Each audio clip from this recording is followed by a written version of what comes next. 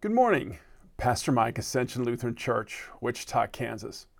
I pray you had a good Independence Day celebration. This past week majored in food and drink, shared with family and extended family.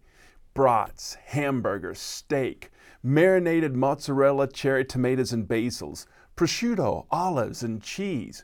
Washed down with Topo Chicos or homebrew, a light cream ale, a summertime orange wheat, a refreshing nut bound, a hoppy IPA.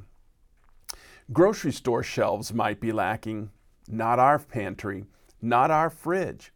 We had plenty, with plenty left over, unlike many in the country world. The same goes double when the food moves from physical to spiritual. The Old Testament prophet Amos speaks of people experiencing a famine of God's word. He could tell because God's people no longer acted like God's people. They took advantage of the downtrodden, those less fortunate than them, those who lived in smaller houses and had no clue what prosciutto is.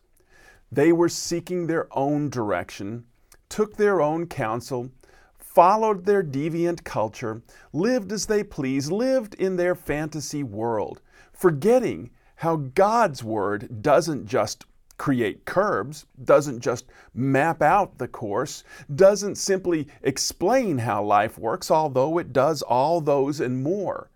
God's word is life. It gives life. It fills life with our Father's infinite love, His infinite grace, not just for us, but for all people. God's word is the door into a life of peace and contentment because it offers us the door, Jesus. Chances are, if you're running low on peace and contentment, on generosity, on caring, you're running low on God's word. You're in a famine of your own choosing. Stop going hungry. Tons of food in God's pantry. There's so many ways to be in God's Word. Morning devotions with portals of prayers, online Bible studies. Right now, media has many Bible study series. Viewing and pondering these devotions. But also, Sunday morning Bible class, and of course, weekend worship. God's pantry has more food than one can ever use. Share in the abundance.